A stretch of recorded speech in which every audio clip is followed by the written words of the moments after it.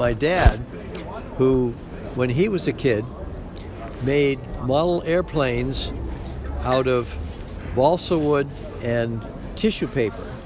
They were very light, and they had a balsa wood strut for the fuselage, and then he put a rubber band from one end to the other, and a propeller. And he'd wind up the rubber band, and it would fly, and he could get it to fly about a minute before it ran out of the rubber band power. Yep.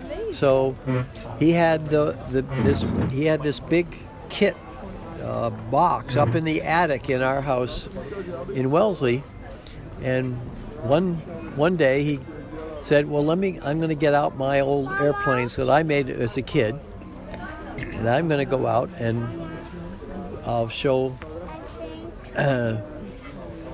me how they worked." And so we went out we had out in front of our house there was two roads that came together, so we had and made a big area.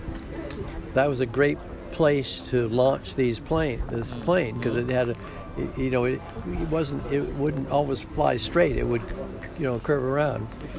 And one of the pictures in my dad's collection that I had shows my dad winding up the propeller and about 10 kids standing around watching.